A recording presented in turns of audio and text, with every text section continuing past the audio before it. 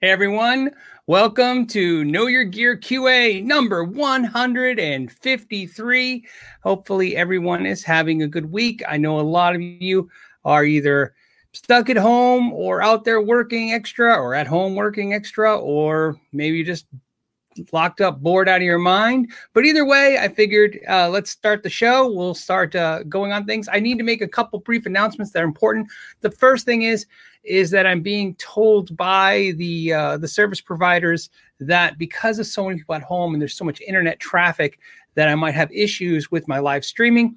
That being said, two things. One, we'll push through if there is issues. So let's deal with that. The second thing is this show, we're going to cut off exactly 1 hour because of that reason. I don't want to bog down the internet any more than I have to.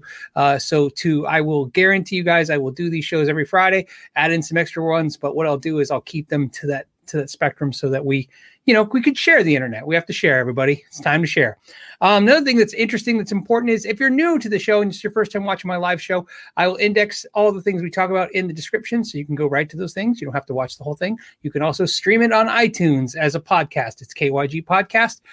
And just listen to it if you'd like to on your leisure. And today, speaking of bad internet connections and problems, I did a podcast with Mrs. Smith. Those of you guys who know Mrs. Smith. Mrs. Smith had the Wa-Off with Kirk Hammett, where she won the Wa-Off. And I'll put links when I index this to her video where you can see the Wa-Off as it was. And also I'll link to the pedal board that won. I'm going to show you the pedal board right now. Let me go ahead and share that with you for a reason. There's a reason why I'm sharing this with you. Is two things. Here's the wah pedal wah. More importantly, I want to show you right here. If you can see my cursor, this is the wah pedal that won. And if you're looking at this thinking it looks strange, it's because it's actually 1, 2, 3, 4 95Q Dunlop wah pedals with one giant board. She actually wah'd with all 4 wah pedals at one. That's what brought down Kirk Hammett, destroying him as the wah lord of all times. There's an eye to share that with you, besides the fact that it's a cool looking pedal board. And like I said, you can look at that pedal board. You could actually check out the entire review. I'll put the link to at Sweetwater where they go through, because Sweetwater built the board for her. But unfortunately, because of numerous internet issues, it's almost impossible to air the podcast that I filmed with Mrs. Smith. The video quality is really bad. We ended up doing, I think we did it for 5 hours. We tried on Sunday morning, and it was a lot of effort on Mrs. Smith's part to do this thing. So it's kind of sad. If I can salvage the audio, I will put it up as the podcast. We can probably reshoot it. I haven't talked to her, but at this point, I just want to start the part where Sweetwater is giving away a Kirk Hammett wah pedal. So in the link in the description right now, you don't even have to wait to the rebroadcast. I asked Sweetwater if they would give a Kirk Hammett wah pedal away. They said yes. You click the link down below, you can win a Kirk Hammett wah. So when you're at home in isolation, you can click on what I think is the coolest looking wah pedal of all time. I actually like the way it sounds. It's very cool wah pedal. I've always liked it, but I've always thought it was the coolest looking wah pedal. To me, it just looks like, it's funny. It's not a Kirk Hammett thing to me. This looks like it belongs on a Vans t-shirt or a skateboard. I just think every time I see this, I think I'm looking at the coolest skateboard wah of all times. Maybe that's an idea, a wah pedal. You know what? If I ever had my personal wah pedal, it would be a little skateboard shaped pedal. with the deck on it would be cool. But anyways, you can win one. Sweetwater is giving you one. They're going to pull the drawing in 7 days starting today. So please check that out. And we'll be talking about this again because I want to do something else really cool with these wah pedals. And I'll be doing a video with this wah, and then we'll bring up we'll talk about who gets to win that wah, and maybe we'll have them do some kind of wah video and send it to you. Again, not required to win. Just go ahead and click to win. That being said, let's start with some questions since it is a QA video. I try to hit some of the first questions of the day, and I think the first one of the day is not there. So I pardon me if it's not the first one, but it's the first one I see. And it's from Randall, and he says, a Guild Starfire DC semi-hollow electric guitar, cherry red, coming out soon. Thoughts? I have not tried any of the new Guild Starfire line. Now, I've played Guild Starfires from back in the day. Always very cool. I've seen them at the NAMM show, walking by the booth, but didn't put my hands on them. I kind of regret that. In fact, there's probably a lot of things I regret now about not putting my hands on the NAMM show because, a lot of times I do that stuff and I go, oh, I'll check out something else later. Well, it's a little tricky now. But that being said, I don't know much about them. I haven't tried them or anything, so I don't know. So there, yeah. So on that note, no help there, but very cool. I'll put a link to their website so at least we can all check them out together. Jose Soto says, hey, Phil, I have a 2010 Mexico Strat with original pickups. What brand would you recommend? A humbucker, bridge, single, mid, and neck? That is a great question. And let's see. Like I said, it's tough because it's like, what are your tastes? What are you looking for? I really think right now, if I was going to put a humbucker single in my current Strat, in my Mexican Strat, I would probably go with a DiMarzio PAF in the bridge and some injector pickups in the neck and middle. I think the injector is only neck and bridge, right? And they use something else. Oh, you know what? To be honest with you, I also like the is it the HS3s by DiMarzio that are like the Ingve things? I'm on a kick right now with those and the PAF. That's a great pickup.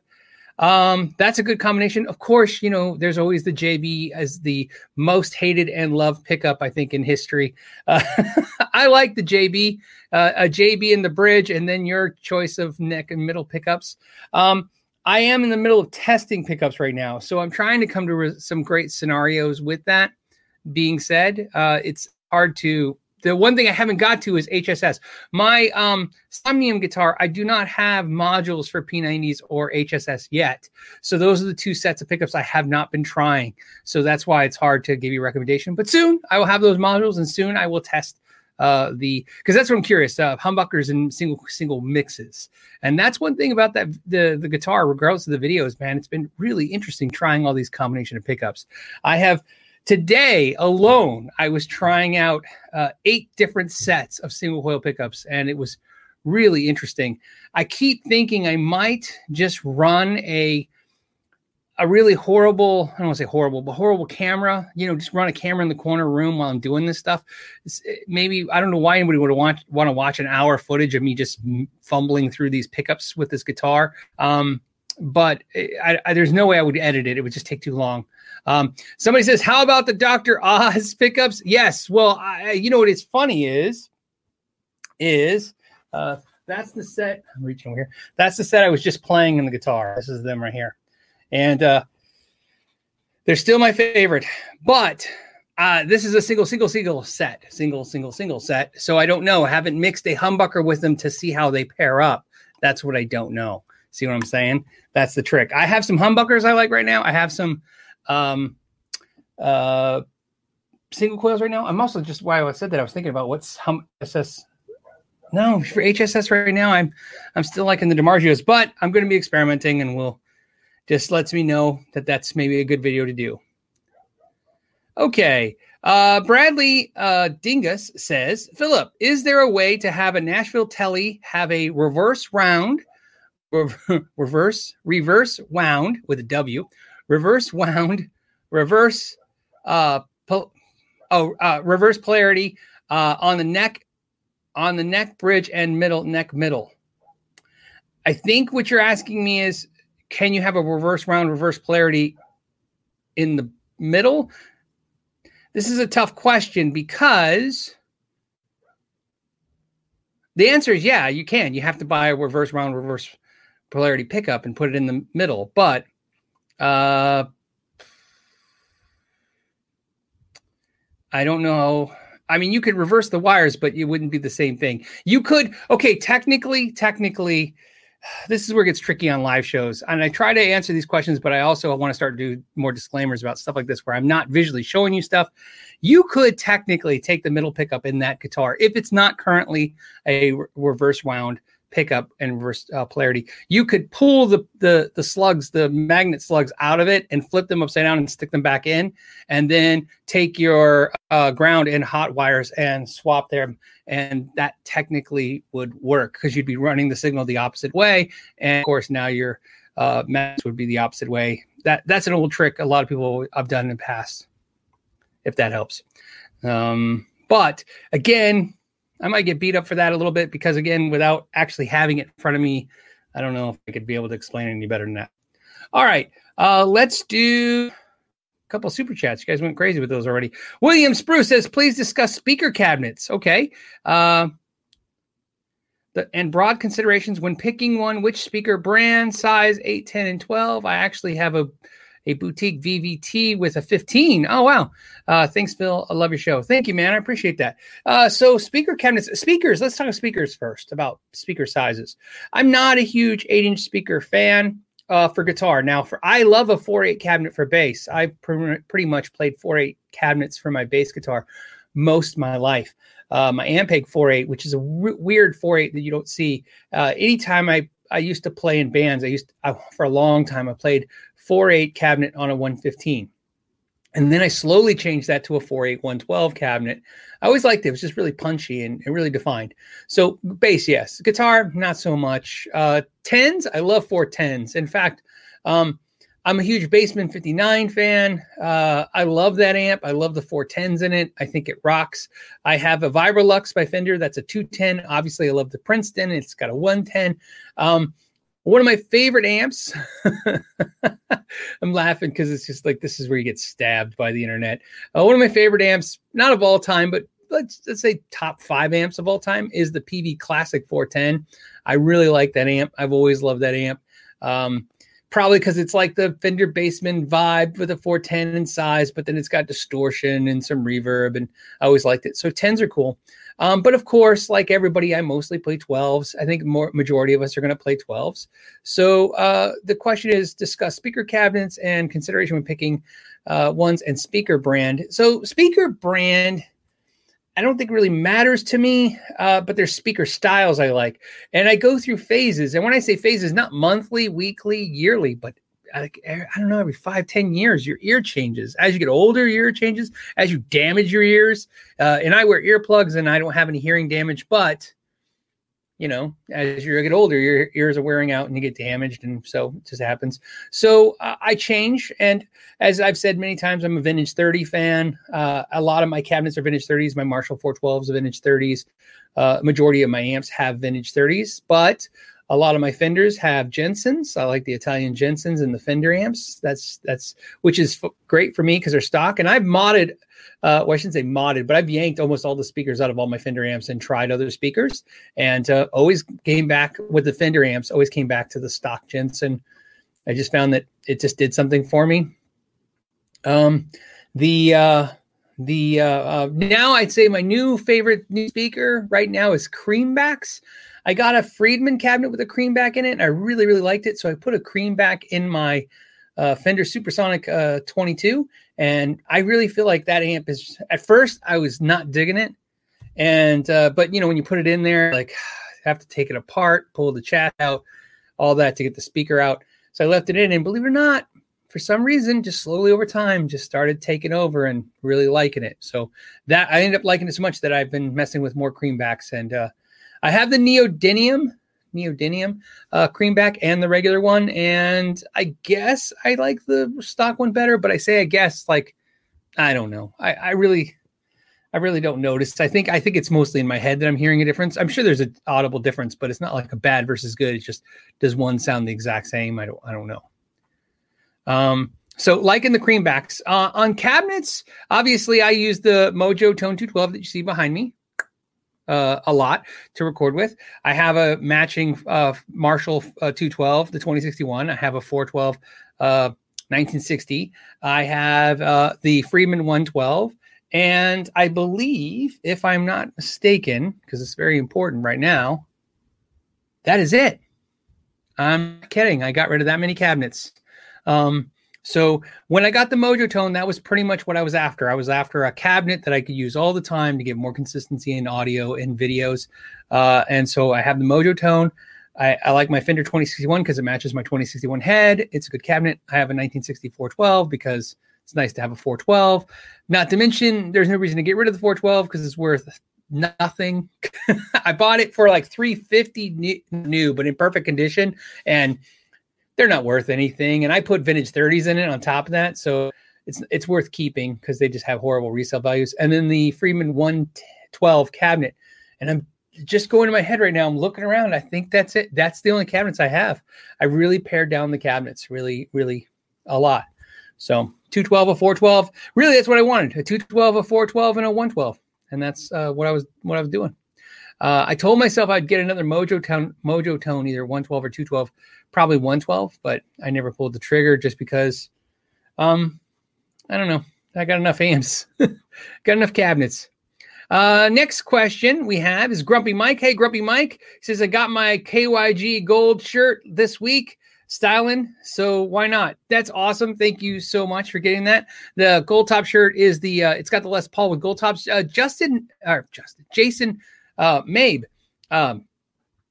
did that. It's Justin. I'm sorry, Justin. I'm just thinking in my head. Justin Mabe, he designed that shirt.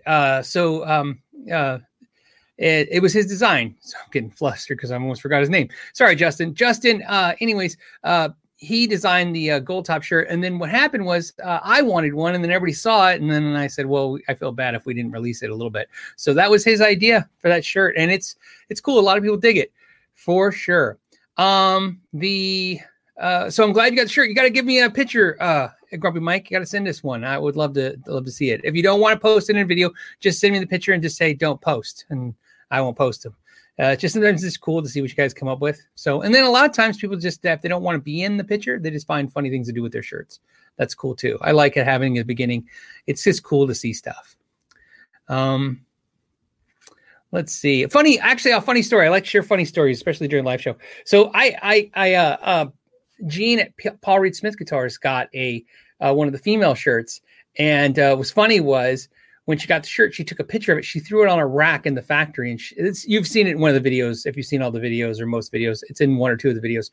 So she put the picture on a rack and took a picture and sent it to me. And so I posted it. And it was funny because Nathan, as you guys know, Nathan, my buddy works at PRS. And he said, when he saw it, he said, oh, you photoshopped your shirt laying in our factory. And I'm like, no, Gene did that. So it was kind of illustrates how you can just take a picture of it without you in the picture and put it up there if you'd like. Let's see. I'm going to say Lighten. Lighten says, did you see Six String Samurai yet? I haven't seen Six String Samurai. I need to check that out. Is that what I haven't checked it out. I've heard of it. I'm familiar with it in the idea that I've heard about it. But I know nothing about it. I will check it out this afternoon when I have some downtime. Usually I try to relax the Friday afternoons after the live show. Sometimes it's a nice time to go check things like that out. Carlos says, lost 100 PDS as of last week. I'm thinking he means pounds, I hope. Get a guitar, right? Lost 100 pounds last week. Get a guitar. Want an Explorer, Gibson 70s Explorer, Epi, Lizzie Hale, or Duncan whole lot of... Okay. I'm just making sure, Carlos, I understand what you're asking. He wants an Explorer, a Gibson 70s Explorer, or the Epiphone Lizzie Hale, and a Duncan whole lot of love humbucker pickup, and money is not an issue. Well, if money's not an issue, get the real Gibson. The Lizzie Hale was awesome. It was a great guitar. I mean, it's a great guitar. I don't know. I mean, I can't say you have to buy a Gibson, but you said money's not an issue. If money's not an issue and you want a Gibson, buy a Gibson. I don't think you regret buying the things you really, really want if it's not a financial issue for you and you really want it. If you are going to be happy with the Lizzie Hale, get it. It was a great guitar. I got nothing bad to say about the one that they sent me. That one, of course, is on its way back, or it's going back soon. So I mean, it's, I loved it, but it was just here to visit. Like a lot of the guitars that come here, if you guys notice, I do that for, I do it for personally for transparency, but a lot of times I know it's confusing for you guys. It'll say on the video, product provided, which is implied that I was given the product, but I couldn't say half the time. I don't know what the average is, but let's say 40% of the time, 40% of the time, the product was provided, but I don't get to keep it. It has to go back. So to me, if I didn't buy it, whether they let me have it or it has to go back, to me, that's what I want to disclose to you, is that I didn't physically buy it. I call it the rapture. When you review something, when companies send you something to review, I believe, in my, me personally, I believe that you can give an honest opinion about the product. I have no problem doing that. I know a lot of channels that have no problem doing that. Whether I bought it or didn't buy it, I would still be very kind in what I say. I'm not going to sit here and slam it to no end.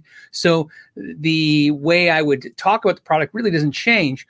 The only thing I really can't say, which is why I like my icons, the way I disclose my stuff with my icons, is the one thing I can't tell you when a company sends me a product, whether to loan it to me or to give it to me for some kind of promotion, I can't tell you what it feels like to lose money for it. In other words, I call it the rapture. Like I said, if I had $1,000 in my wallet, I know what that is. It's in your wallet, it's yours. And then you give it away, or, you exchange it for a product. Now you have a product. There's an emotional element that comes to most people, I believe, with the idea that I know what $1,000 is, but I don't know what $1,000 of joy is. In other words, is this guitar really going to make, doing what it's supposed to do, which is giving you hopefully the joy of the money exchange. This is a weird thing to talk about, but I think it's important. So sometimes that's what sucks. I can't really talk about that. I don't know. That's why you notice a lot of times when I buy something and I do the review, a lot of times there's some discussion about the expense and how I feel about the expense. I find a lot of channels, which is not a bad thing. Again, they'll empathize with people. They'll say, "Oh, it's totally worth it. If I was gonna buy it, I would feel this way." They're probably right. I just don't do that. It's just not my thing. So on my thing, if I didn't buy it, I don't discuss the feeling of what I think it's valued at. I know that kind of some people don't like that. Some people do like that. It's just, keep in mind at the end of the day, I'm staring at my own face in the camera, so I got to stare at myself and live with myself with what I'm saying and doing. So, all right. Let's see. What else? Let's look at some main comments. Let's see.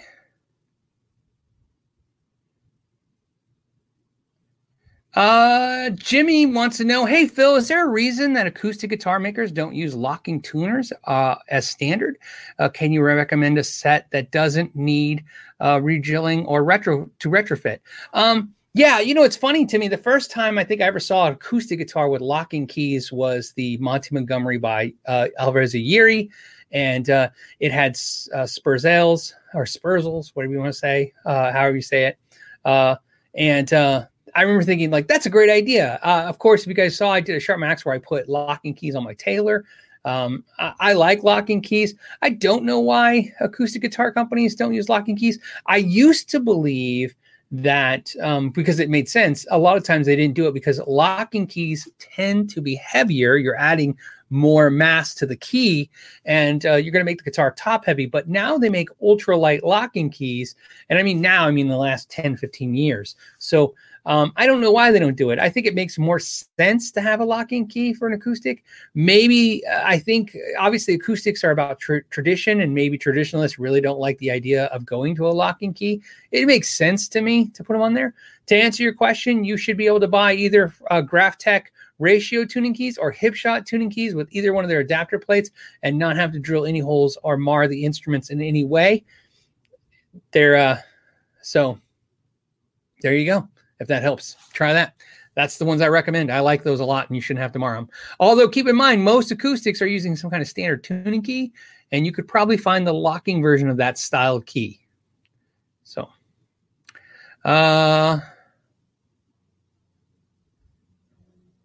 okay, what else do we got?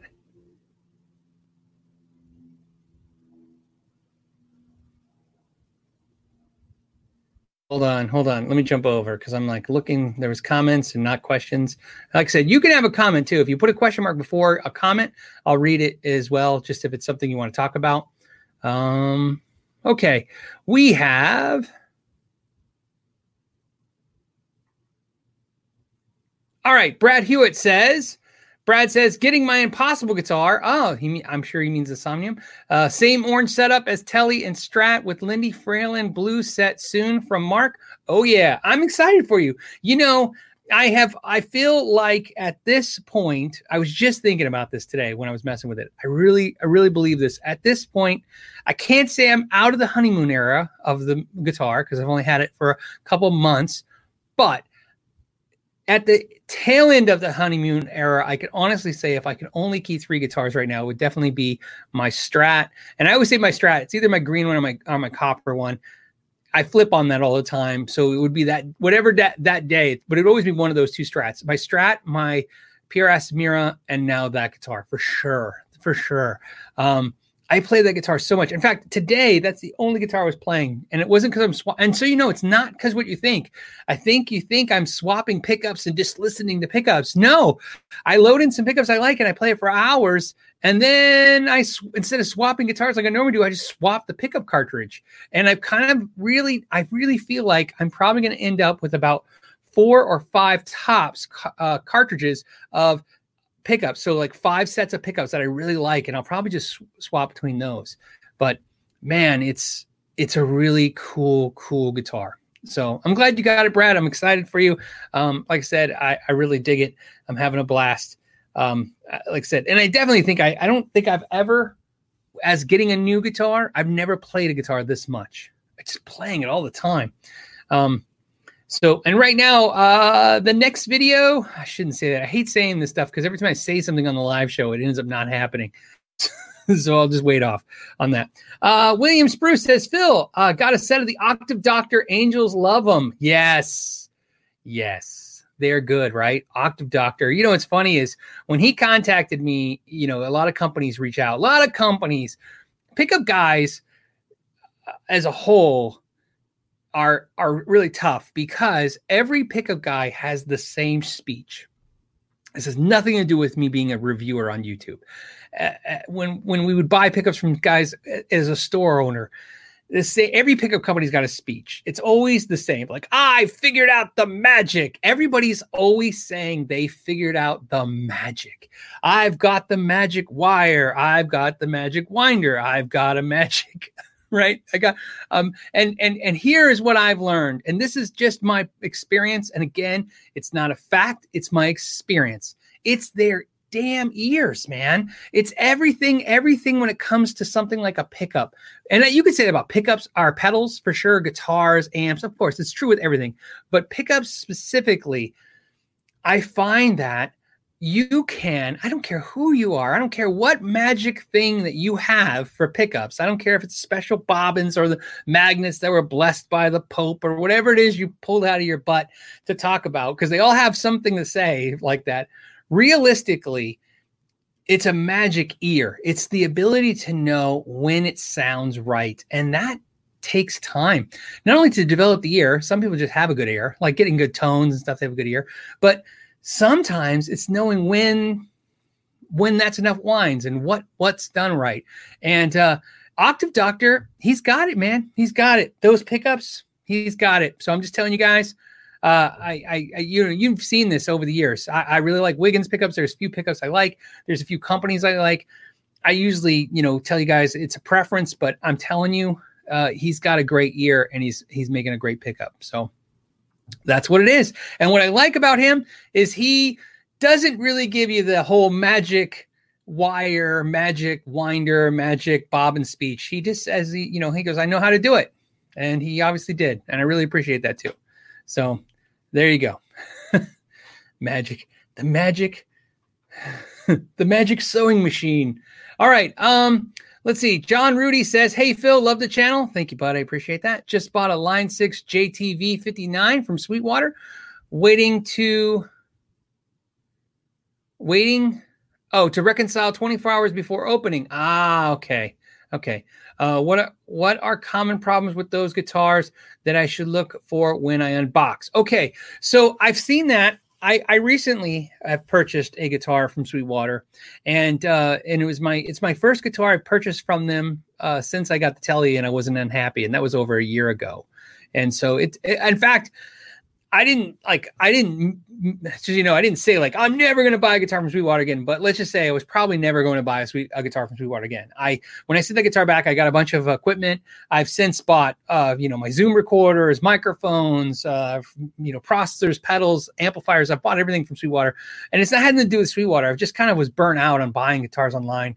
And having some bad experiences. So anyways, I got one from Sweetwater, very happy with it. It's not inexpensive. It's just not an expensive guitar. But what's funny about this, and I will review it, I will talk about it, but it had the sign on it, or the sticker, the notification, do not open for 24 hours.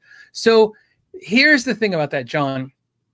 I'm sure I know why they're doing that, because obviously you want to make sure that the guitar gets time to acclimate. In my experience, it's not 24 hours. It's like I said, you want the guitar to, again, this is going to be weird.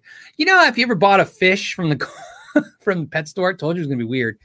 And when you get it in the baggie, they tell you to take it and put the baggie in the fish tank and then let the water, you know what I mean, get acclimated to each other's temperature, and then you pour it in. I'm not saying it's the same, but it's kind of that same vibe with your guitar. You definitely want to make sure that the box, and if it's in a case, here's what you want to do. You want to make sure the box had time to acclimate to the room you're in, especially if it came from, snow or extreme heat, right? Because keep in mind, what you want to think about is not the temperature outside, although that's important. Think about the temperature of the truck it was just in, right? I mean, it was in a UPS truck. The truck is either freezing or FedEx or whatever. It's either freezing or super hot. So you want time for the box to acclimate, then the case, then the guitar. And the case can really hold in that temperature and that moisture content from wherever it came from, or lack of moisture content. So 24 hours seems a bit excessive for me. I'm going to be honest. I'm not telling you not to do it. I'm not telling anybody not to do it. You should follow the rules. I'm just going to tell you what I do so that you're aware. I've never waited 24 hours unless I know it's like a really crazy, like lacquer finish guitar. Maybe I'm a little sensitive about it. For me personally, I will tell you, I usually wait somewhere between 5 and 8 hours. Like it's all day. I just wait all day. If it came in at 3 o'clock in the afternoon, maybe that night I'll open it or the next morning, but I don't wait full 24 hours. Usually just think about it like anything, right? How long do you think it takes to acclimate to something? It takes hours. So there you go. So something like that, but I understand that. Things to look for, just to go ahead and just make sure you check the finish and stuff. The one thing about Sweetwater is from my experience buying guitars from Sweetwater, I really appreciate that they post a 55-point inspection. I have not physically seen the 55-point inspection, and I don't necessarily disbelieve them because they're a very credible company, but I don't actually think, you know what I mean? I don't know what they're actually doing. So what I'm saying is you need to be diligent too, because although Sweetwater is very reputable and I would recommend buying from them over a lot of the other big box stores, especially the Guitar Center guys, like I wouldn't buy from them online if I have a choice to buy from Sweetwater. I'll be honest. And I say that only because I buy from Sam Ash, I buy from American Music Supply, I buy from Sweetwater, I buy from Guitar Center. As a guitar aficionado, I buy from who has stuff, who has a deal, who has it in stock. I mean, there's all kinds of variables of why you will buy something, but if I can give business to Sweetwater, I will, because like I said, they do a good job taking care of me. In fact, I can tell you right now, I try to toggle between AMS, Sweetwater, and Sam Ash. For some reason, I like all three of those companies, and that's why I do a lot of business with them. But that being said, I would do your own inspection. Go through the guitar and make sure the nut is cut correctly. And then when I go through, what I'm looking for is stuff that they should have caught. So for instance, like if a couple days later this fret sprout, I don't necessarily get upset. I mean, it needs to be addressed, but I don't get upset because it's not something they could have actually caught unless it came in the box already like that. And even then, it could have happened in shipping. All right, let me go back to some non-super chat pen questions. These are the oh, I love this. This is a great question. I love it. Emil's got a great question because I love it. Here it is. Ready? What does it mean when a used relic guitar is mint. You know, what's funny is I see that actually a lot. I would not laugh, but I've seen it so many times too on Reverb, you know, excellent condition. It's a beat up relic guitar. And you're like, yeah, how would you know? How would you know what dent was put by the factory and what dent was put aftermarket? And nor should it probably matter. But more importantly, it's interesting. In fact, but what's more interesting than that is what I've seen. And so, Emil, to answer your question is, what does it mean to be mint? Nothing. I think at this point, I think what I've seen with relic guitars, especially like Road Worn by Fender, you'll notice that in my experience, they've really keep their resale value because they look like, how would you know you're not getting it brand new? It looks like that when it's brand new. So a lot of times it's hard to devalue them because you can't tell what anyone's done to it. But what's interesting about that question is something I've seen that I think is stranger, which is I've seen people try to take instruments like maybe a made in Mexico standard Stratocaster or Telecaster, an Ibanez. And what happens is obviously they have a guitar, has a chip or a ding or something in it, and then they relic it. And then they try to pass it off as like, oh, it's a relic model. And every time I see that, I kind of chuckle, right? And it looks horrible. So you guys know, please don't try and relic guitars. Trying to save the value of them, especially these polyurethane and polyester finishes. They just do not relic well. And so I wouldn't do it. Don't try it. But yeah, interesting. Yeah. What does it mean? It means that they can say it's in perfect. Think of this. You could say brand new. I mean, you can't, but you could, because how would anybody know? So unless you're not the original seller, but description wise, I mean, it looks identical to when it was new. So who knows what was added? All right. We have AP says, literally, he's A.P. says, AP says, hey, Phil, according to Bank of America, this is going to go weird. The U.S. is about to enter the worst recession in modern U.S. history. Well, you know, Bank of America. What does this mean to guitar retailers? Big discounts and Fender Gibson, lots of closures. So I'll tell you this. This is where this is not. So I'm going to tell you. I'm going to isolate this question for a minute to a point that makes sense. There are things that it's not that I don't want to talk about on the channel. Sometimes I don't want to talk about certain stuff that's not guitar related. But more importantly, I'm not going to speak about anything that I really can't add value to. So to recessions, the economy, the virus, coronavirus, I don't know anything. I know less than probably the average guy about that stuff. So I can't speak about any stuff. Everything would just be stuff I pull out of my head and my butt. And I don't think that's fair to do for you guys. The whole point of this talk is to have discussions about guitar stuff, but hopefully lean on some experiences I've had and some things I've seen, maybe some things I'm aware of. And try to, not that any answer I give is going to be the right answer, but at least it has some kind of basis in experience. That being said, the only thing I can specifically hit on your question that is worth talking about is guitar retailers and the current market. And that's what's going to be important because everything else is conjecture. We're all guessing what the market is. Nobody knows. This has never happened before. This has never happened. And so here's what I do know. And back to like what I've said before, and a reminder again, these kind of events in our lives really do test your character, and who you are right now is who you are. Don't tend because things are different or worse or better or strange that you're somehow be a different person than you are. You are who you are right now. This is what people remember you for. So be the person that you think you should be right now. So that being said, retailers, I tell you right now, the hard thing is right now is retailers are closed. Where I live in Arizona, non-essential stuff is shut down. So music retailers are one of those things, and that's tough because they're not making money. So what's interesting about this is I was asking the other day, so this was a good time to talk about this. The live show could be something we could use as a vehicle, as a tool to help small retailers. So what I'm going to tell you guys right now is all of you are places. So when I say places, literally, all over the world. Okay. So since the channel reaches all over the world, letting you guys know, if you have a retailer that you love, a small retailer that you know is being affected by this right now, and they're selling online, you can send that to the Ask Know Your Gear. Please don't send me a paragraph. I can't read it. It's just, I'm right now with everybody being locked down, I'm actually getting more emails and stuff sent at me than ever before. And so, but if you put in the subject title, small mom and pop retailer, so I know that this is the subject we're talking about. What I was thinking would be interesting is to maybe get a list of small retailers out there if you're out there buying online, if you're sitting at home and you're buying from the big box stores, maybe this is a good time to kind of spread some of that love and energy to the mom and pops, because we need them to be around. They are really important. It's not just a thing that people say, like, you got to support mom and pops. There's a reason why mom and pops support people's communities. Mom and pops do more than just, live in your area. They literally affect your area. So what I was going to say was, you can buy online. If you're buying online, don't forget those mom and pops. Okay.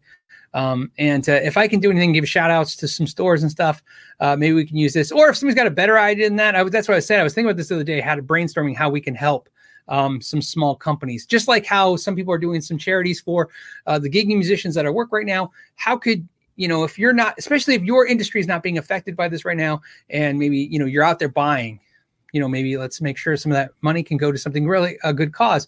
To be honest, if you're buying a pedal and you can help somebody, because a lot of times the big thing with mom and pops, and then I'll get off this tangent, is the one thing mom and pops don't have, and this is the main difference between them and the bigger corporations, is they don't have the nest egg of money that sometimes they need for situations like this.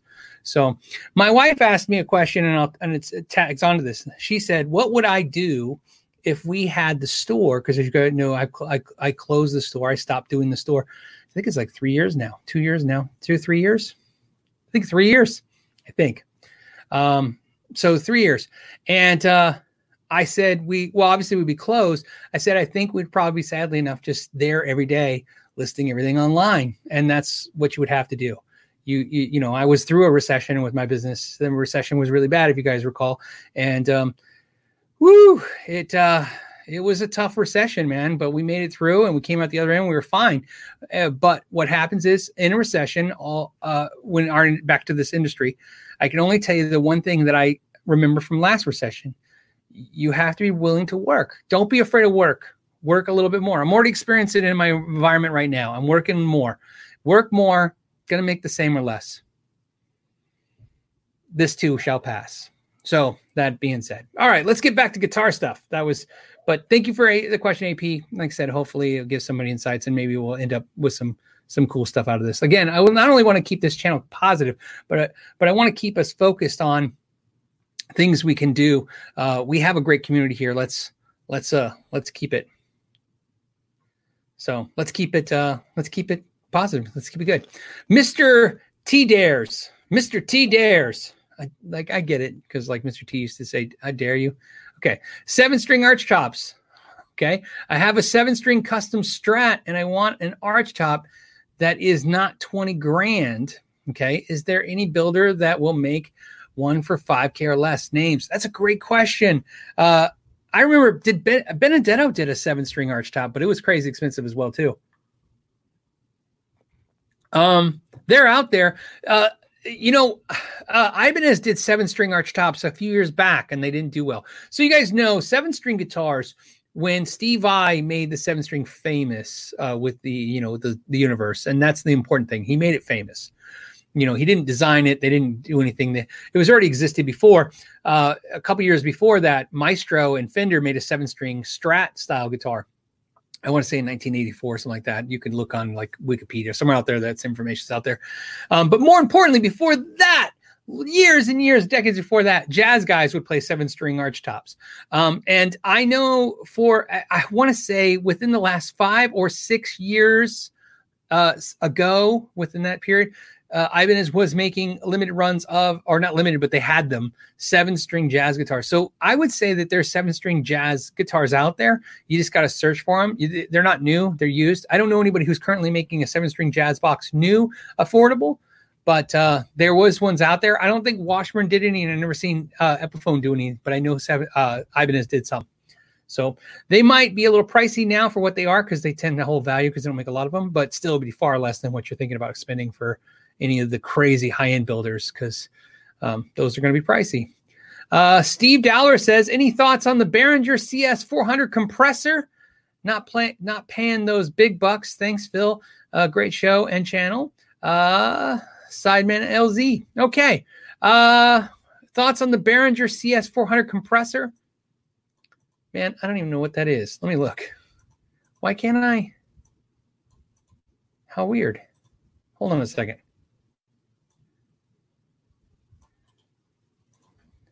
I am not super familiar with Behringer products. As you guys know, I reviewed one, and it was because you guys were... Okay, so it's the basic in-box compressor. I think I've never watched it, but I know everybody said it was great. I didn't get a chance to see it. It's just time restrictions. I know Josh from JHS Pedals did a video about all the Behringer pedals. Here's my thoughts on this. It has nothing to do with, as we've talked about in the past, about my wife not being a fan of Behringer product. And of course, Behringer as a company is not a good company. You know what I mean? They've done some weird stuff, but, and I know they own TC and I like TC side now. And so, so that, I don't know. My point is, Behringer pedals, these pedals, I'll share with you what we're talking about. Hold on. Look at that. It's only going to take an hour to share. This is the pedal. Is this it? It says Behringer compressor sustainer 500, whatever, blah, blah. Is this the model? I'm going to assume it is because, again, like I said, it's saying BECS. Yeah, CS400. I don't know anything about it. I've never tried it. So as far as I know, it could be cool. You know what I mean? But it's $30. So I think if you're doing it for the budget purposes of $30, the only thing I would tell you is that for $30, you can buy some really cool used compressors as well. The only thing about it that only thing about Behringer pedals as a whole that I will say is their noise floor is loud. They were hissy. All of them were like kind of noisy. Not in a huge, horrible way, not anything that would make me, get upset. But, you understand, like, I've never played one and thought, man, is everyone else just screwing me because these things are so amazing for the price? I always feel like everyone I've tried, it was like, yeah, this is good. It's a good price. Nothing to complain about for the price. So same thing, $30. I don't know. But if anyone else has any opinions about it, again, I would rather I really like to rely on stuff I've tried. I've tried so much stuff. That's a blind spot for me. So, yeah, see, Michael says JHS pedal maker. Josh says the Behringer pedals are legit. Again, they're great circuits. I think he's dead right, obviously. But like I said, also don't forget there's used pedals in that price point. And then Dylan just said same thing. He noticed that they're hissy too. Like I said, my personal experience with Behringer pedals, those pedals, is not that they're bad sounding. It's just that for some reason, a lot of them had like a hiss or a noise floor. And that's not even inherent with them. It's inherent with a lot of inexpensive pedals. They get a hissier noise floor, especially compressors. So, and it depends on your rig too. Sometimes your rigs can accent or help that problem get worse or make the problem better. So just something to think about. James says Eastman Guitars does a 7-string arch top. Well, there you go. Although I would imagine it's not going to be inexpensive, but it won't probably be that crazy, 20 grand. And then D Mitchell says $30, not bad. I have 3 Behringer pedals, then it's a good for the price. I would say I love that saying, good for the price. I think that's a realistic, honest way to say something like that. Joyo pedals, Harley Benton guitar, same thing. When people say like a Harley Benton guitar for $293 and you show the guitar and you play it and you go, man, you can't beat that for the price. It's great. But I never really play that stuff and go, whoa, this is like a $5,000 thing and it's $30. I don't think it's that crazy. So there's very few cases where that becomes accurately, kind of a thing you could state. But yeah. Another suggestion to you too, if you're getting a compression, the one thing about there's 2 adages or 2 thoughts that you should be aware of, right? Is when you're getting into a pedal or a product for the first time, sometimes the logic is don't spend a lot of money because you don't know yet. But then what happens is the other adage says that if you don't spend a good amount of money, not saying you spend a lot of money, but if you cheapen out a little bit, then you're not going to have a good experience. So it's not going to be great. What I will tell you about compressors is that I've definitely owned a ton of them. I still currently own a bunch of them, and I'm very picky about compressors. And what I will tell you is, a lot of people do not like compressors, and my experience has been because they have not found the right one. Because when you find a good compressor, it's a magical thing to have for most players, for most. Oh, yeah. You know what? Daryl made a good point. Thank you. He says Behringer delay is noisy, but his Donner pedals are pretty good. I remember the Donner pedals being quieter. And Moore makes a pedal too. And again, quieter. I would look at those as well. And then I think, if I recall, didn't Josh from JHS talk about the fact that the new TC pedals are rebranded Behringer pedals, but better housings and a little refined? That would be something I would look at too, because those are a lot expensive and $30 used all day long for something like that. Hanoverist says, can you please discuss the merits and downfalls of recording with phone digital recorders or an interface? That's a good question. Now, I don't know in reference to what you mean. Do you mean like making video content, or do you mean recording like your audio recordings? What I will tell you is this, and I say this over and over again, and I kind of pound this into people. Whenever you're on the go, your phone is amazing. The phone is an amazing product, okay? The things that make your phone not so great really don't pertain to things on the internet. What I mean by that is the things like the your screen rate and all that stuff. That stuff doesn't matter because the internet's going to compress that stuff. So what I'm saying is downfalls of recording with the phone versus digital recorders and interfaces. It's not a downfall. What I will tell you is I've gone now this giant circle when it comes to stuff. And when I started making my videos, as I've told many of you, my very first videos, until I had 100,000 subscribers, every video was done with my phone. Every single one. And it was the same phone. I have a Droid phone, or Samsung, right? I don't even know what model this is. It's probably 2 models ago, because I hate getting new phones. So this is the one I had, but also I had the model before this for a lot of the videos. So literally 100,000 subscribers, all off a phone. Here's why. Because when I was making videos, I didn't know how to make videos.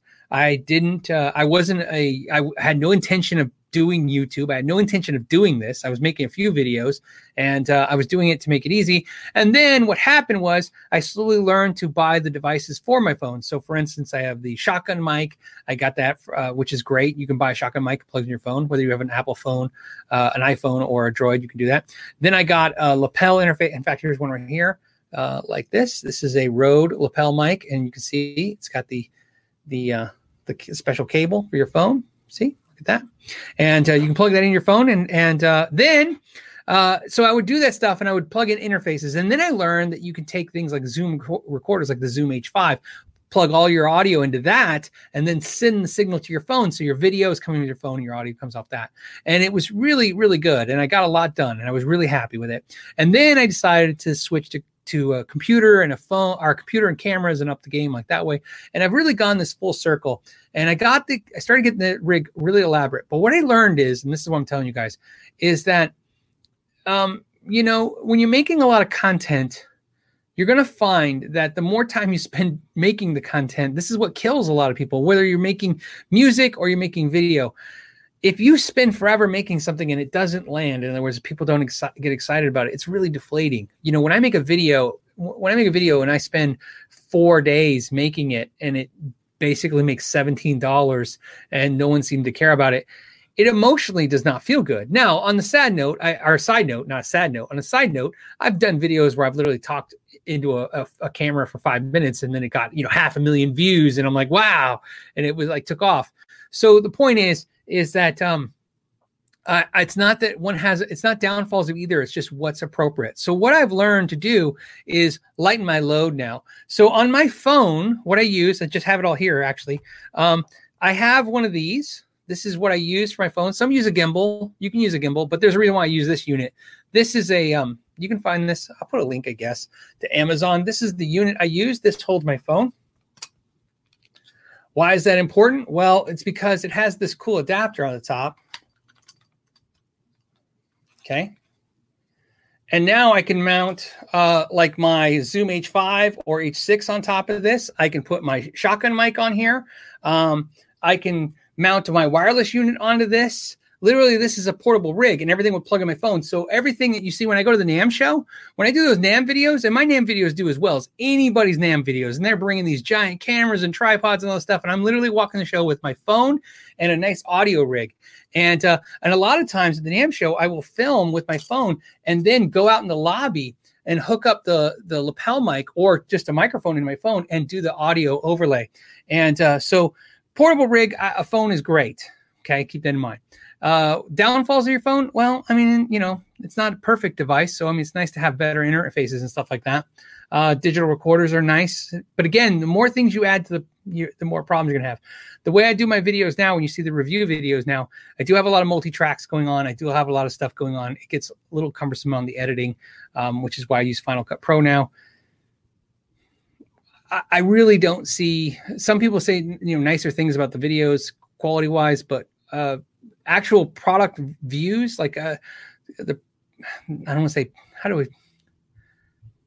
not production. I want to say the output, the results. That's what I want to say. The results is the same. So, but use what you have and then make the best you can with it. And then keep learning as you go. And that's what I had to do. So, and I'm not there yet. So I'm not there. I'm not the one you should be. I can't give you advice on how to make a good video. I can only tell you how I was making the videos I was doing before until the videos now. And you can see the growth there. Jeremy says, tips for certain notes ringing much louder than others. I have a telly with the 3rd fret on the high E and the 15th on the B string that rings super loud and ice pick ears. That's an interesting problem that you have. And without seeing it or hearing it, I don't know what would cause that. Sometimes notes being dead makes sense, but ringing louder is very strange. It could be, again, I can only shoot guesses without seeing it. I'm going to shoot a guess just for fun because I'm curious, Jeremy. You could give it a try. It could be your position of your pickups. What I would do is, for fun, measure your pickups from the top of the poles to the bottom of the strings. Okay. Well, we actually back up because, see, again, this is the problems with doing the live shows. Is like I'm doing this as we go. So you need to fret the highest fret on the guitar. So if you have a 21 fret or a 22 fret that. Okay. So you fret that. Once you fret that on your string, then measure the height of the top of the pole piece to the bottom of the string on your pickup, and then write that down so you know where you're at. And then all I would do is lower your pickup and then try the experiment of playing those notes and see if the problem goes away or changes. And it might be something caused with the pickup. It's very likely. That's one step. And again, something like that, it's really like you have a series of steps, but I would start there to see if maybe the pickup isn't causing some kind of crazy thing. And again, there could be a ton of other things too. That's just my first thought for the first step. What else? Oh, Evan's got a point too. Do they ring loud when they're not plugged in? That's a little tough because I don't know if that's a good question. You should try it like what Evan's suggesting, try it without it plugged in. But my guess is that it's not ringing louder. My guess is that whatever's happening, they're doing something. I'm not even saying it's caused by the pickup. I'm just saying that maybe the pickup's even picking it up. But start by adjusting the pickups, not to solve it, but to see if that's changing it. Quentin James says, just don't play those notes. That could be the best. We could be the best tech video ever. Phil, my guitar is out of tune when I play it. Then don't play it. Quentin, you are a master, sir. Okay, let's see. What else do we got to talk about? We're almost at the 1 hour mark. Like I said, I'm going to cut us off at 1 hour, and Anything else before I go? If there's another super chat, let me grab that. If you're going to, I'm going to read the super chats right now. Please don't do any super chats right now because I'm not going to read any as of this exact minute. So let's go ahead and look at the ones that I have before. We have a few. Okay.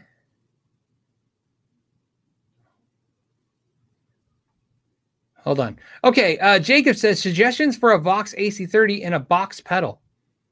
I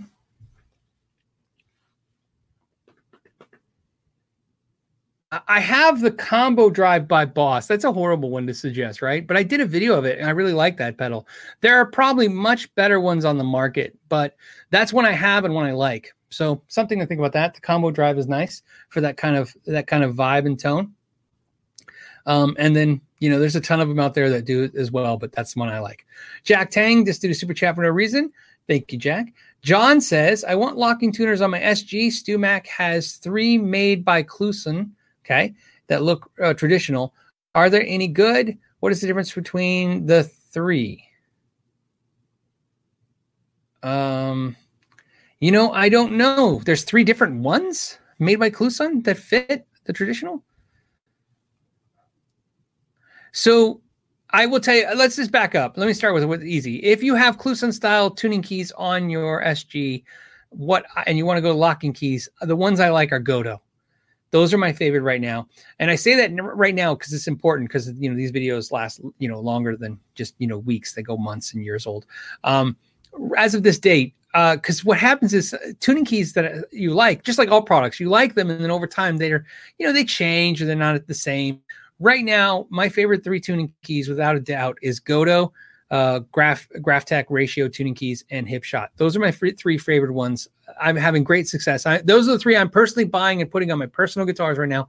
Godo tuning keys, Kluson style. I really like them, and what I'm putting on my guitars that have that Kluson style tuning key. Ryan says, "Hi Phil, was the Thin Line 594 headstock heavy?"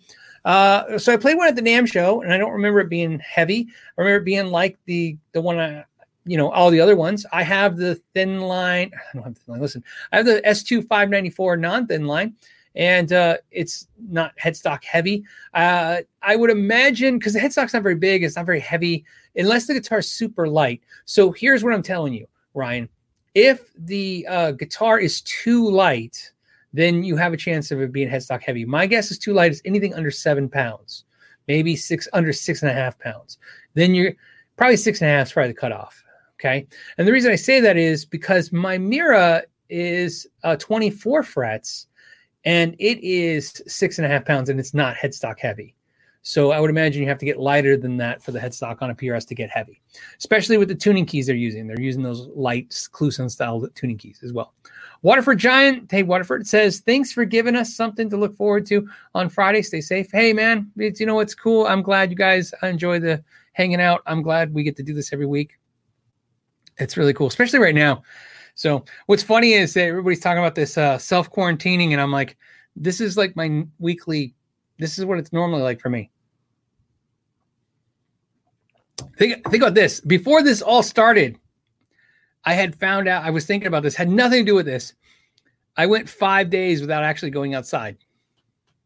That just happened right before all this started. And I remember going, I don't think I've been physically outside of the house for 5 days. Not even in the backyard, the front yard, nowhere, just not outside the house for 5 days. So I think I was preparing for self-quarantining. The Santa Cruz Marquis and Queensberry. Oh, a Marquis of Queens.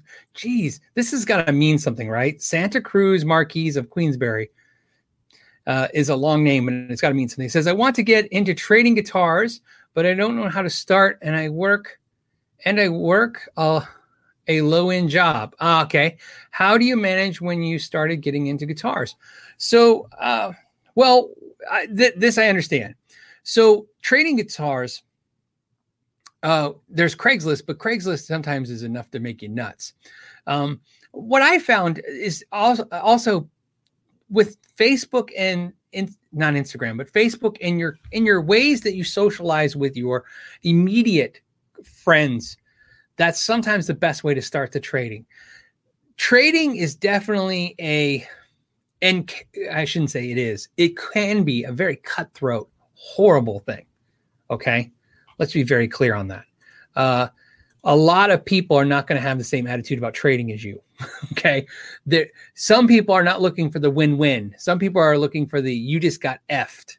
You know what I mean? And that's a reality of that. So what I'm saying about that is that when you're not very educated, when you're not informed about the products and stuff that you're dealing with, there's a lot of crazy people out there that will take advantage of you. So I tell you that almost not so much to scare you, but to tell you that, it's out there. It's people who do this for a living that know what they're doing get screwed a half a dozen times a year. That's once every 2 months. If you talk to any professional guitar retailer, right, and used market, it happens all the time. Okay. So what I'm telling you is the best advice is to try to start trading with people your friends, people that you know through your friend network. Okay. The only caveat to that is you understand for some reason, I don't know what this is, but some people will vouch for people they don't know. So what I mean by that is this is why I'm giving you a piece of advice. Sometimes your friend will be like, hey, my buddy Lou, he's a great guy. Go trade with him. And then you go trade with him and you have a horrible experience. And you tell your friend, like, that guy was a jerk. And he's like, yeah, I didn't know him. I had that experience once with an employee. I hired an employee because of a friend's recommendation, and the employee was the worst employee of all time. And eventually I had to fire the employee. And it was such a horrible experience. And I remember asking my friend afterwards, I said, man, I came at it with a very kind thing to say, which is, I'm sorry that, he let you down as well. And then my friend, without even missing a beat's like, well, I didn't really even know him. He just needed a job, and he mentioned it to me. So I thought I'd tell you about him. And I'm like, well, I literally put my guard down because you were recommending him. You know what I mean? Okay. So that being said, trading is a great idea. It's a great way to move product, and get into better gear, especially when your money is restricted, because that's, that's just the reality of it. But I would start with doing it that way. Start with some people, like I said, reach out to friends, try to trade. You know what I mean? That's the best way. Okay. Raymond says he's doing a super chatter for hand sanitizer. Stay safe. Hit the thumbs up, guys. Yeah. If you guys want to hit the thumbs up, YouTube seems to care about thumbs ups or something. So I'd appreciate it if you do that. Really, really anything. It's a free way to help the channel. Think about that. It costs you nothing, helps the channel. It's great. I appreciate that. Thank you, Raymond, for doing a super chat to remind everybody about that. Yes. And, make sure when you guys are keeping the economy going, buying stuff online, make sure you're wiping stuff down too. Okay. BK, and I'm just getting through these so we can end up. BK says,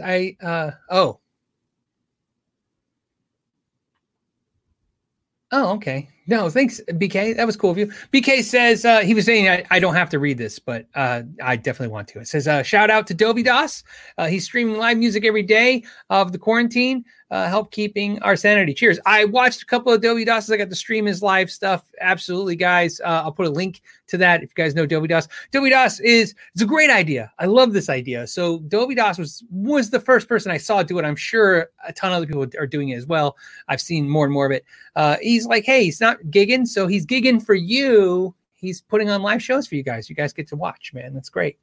ER Webster says, I have a PV Rage 158 I inherited from a relative. That was my first real amp. Bam, right there. That was like when I got the PV Rage 158. I don't know if it's a 158 or it's like 15 watts, 8-inch speaker. That's probably what 158 means. I could be wrong. Just guessing. Anyways, I loved it. He says, sounds bad. Not when you're 16. When you're 16 and you have $103 cash and the store is willing to do tax out the door. It was like I bought a Marshall stack. To have distortion was like just pushing that button was like, it was like heaven. It was like heaven. Up until that amp. So, and I said I wouldn't go long, and now I'm going long. Up until that amp, my other amp, my CMC amp, which was a 6-inch speaker with only treble, bass, and volume, had 3 knobs, had 2 inputs, and I used to have to invite my friend over.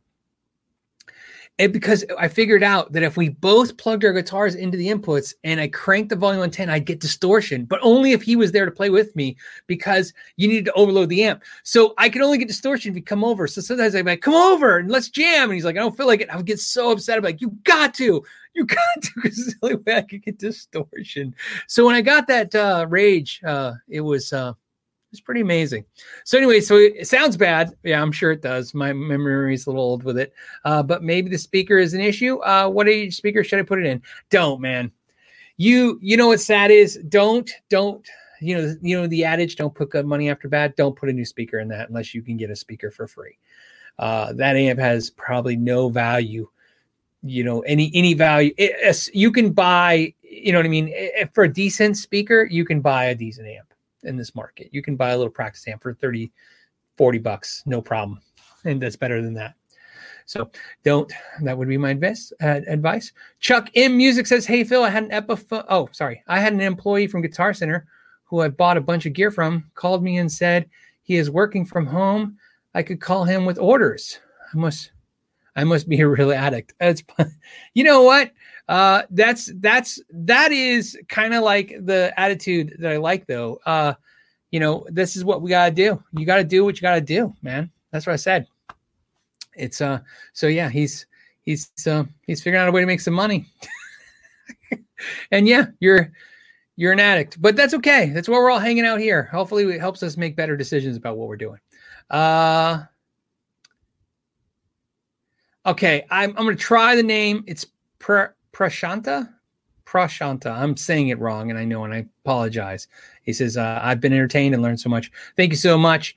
And next time, if you just put the phonetics of the name, that'll help me. Maybe I'll look it up later, too, because I'm curious. That's a beautiful, spelled out, beautifully name.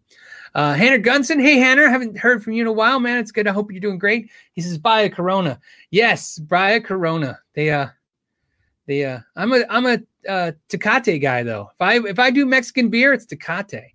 Now, Dos Equis is there too, by the way, but I like Tecate. I don't know why. I know why. I can tell you why. I can tell you why I drink Tecate, because when I went to Mexico and I was there for a couple weeks, they told me that only the gringos drink Corona.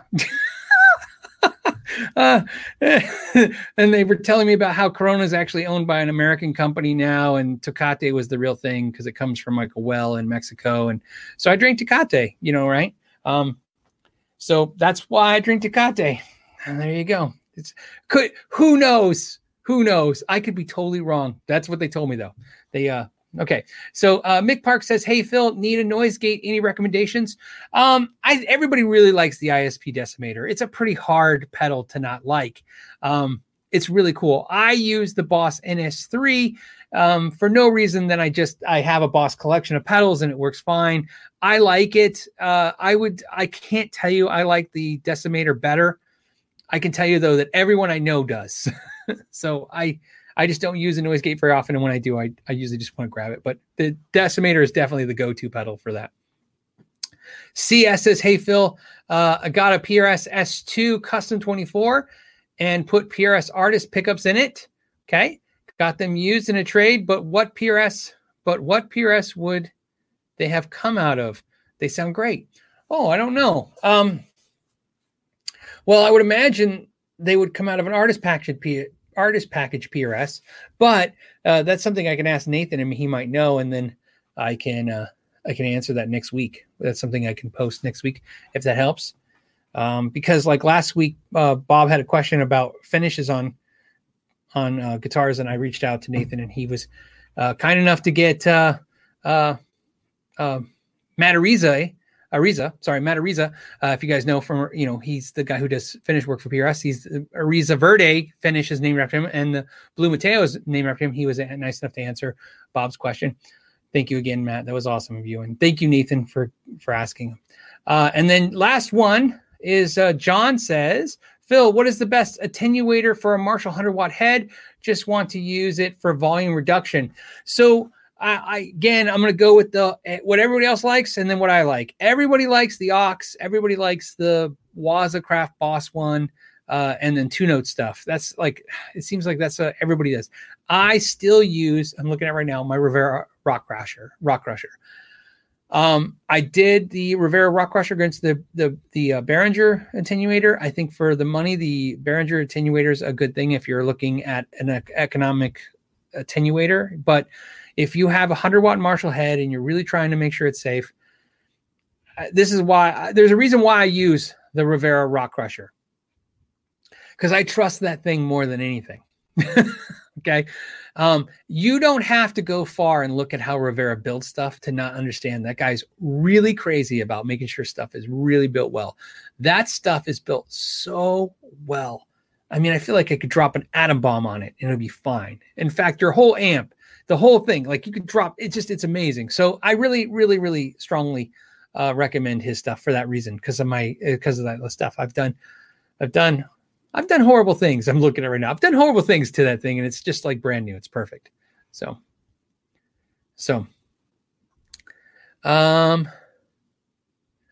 did mention that Corona is owned by Budweiser, basically.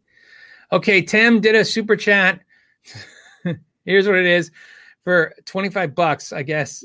Thank you, man. That's crazy, but I appreciate it. It says, hi, Phil. Would you happen to know where my truss rod cover went?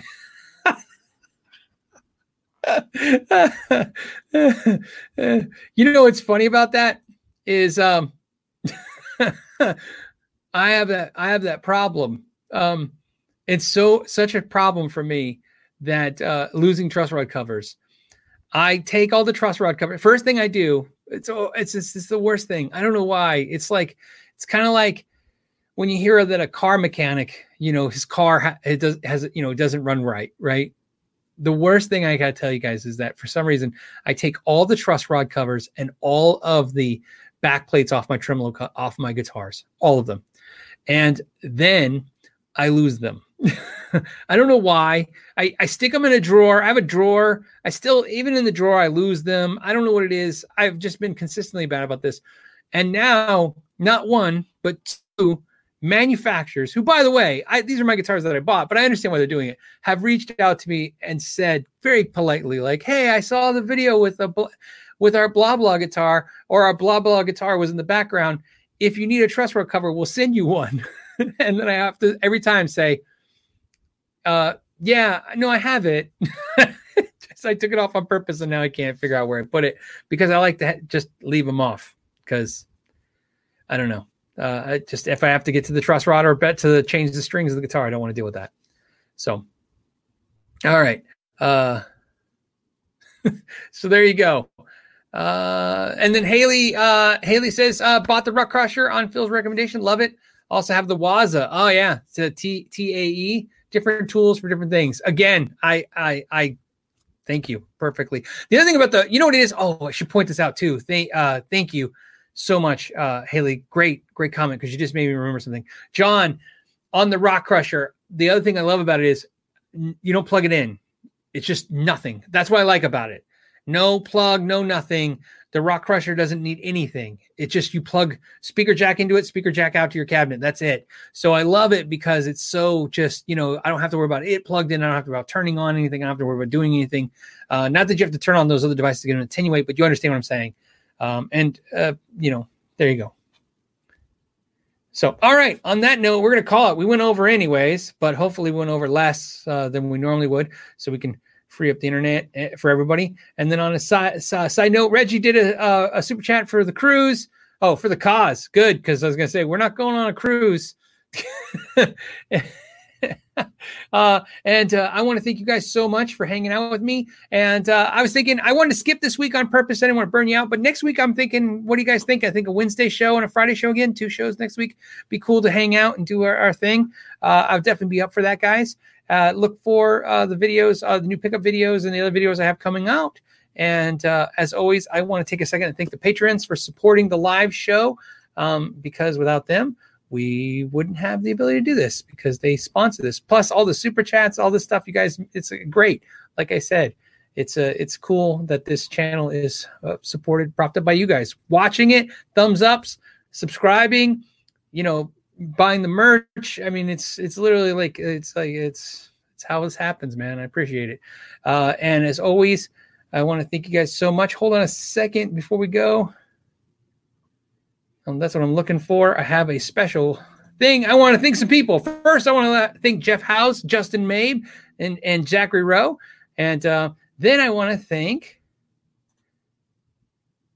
as my next screen comes up, Alizdar McLeod, Anthony Desposito, Bob Crosley, Muse guitarist, Brian S., Bruce Collins. By the way, Brian S., check out Live Wires, the live show every Wednesday. Chief Squatch, Chris at the Guitar Pit. Check out his channel. Very cool channel as well. Craig Parker. Declan McLeod. Nope. He's not McLeod. It's Declan McMullen. Okay. Dennis Prescott, Derek Miller, DPB, F Crew, Gary Phillips, George Anderi, Greg Peterson, Greg K, Jason Nagler, James Biles, Jonathan Pickering, Jose Benito Martinez Jr. I got to sometimes click the screen if your name's long. Kermit Jackson, Kimball F. Johnson, Lawrence Petros from Petros Pedals, LPD Pedals. Don't forget, small builders out there, they need support too. He's not, saw his Instagram today. He's doing free shipping. So check that out. Martin Leahy, Michael Lindner, Michael Mooney, Paul Ostrike, Pedal Pal Effects, another pedal company you can support. They have a new pedal out too, by the way. I think it's on back order, but don't forget their other ones, especially if you like the Marshall sound. Jim Geringer, Tim Camacho, Tim Farnsworth, and Todd Flowers. I want to thank all of them for supporting the upper tier to make the live show happen and the podcast. As always, guys, you guys have been awesome. I will see you guys on Wednesday next week. And until then, thank you so much for your time and know your gear.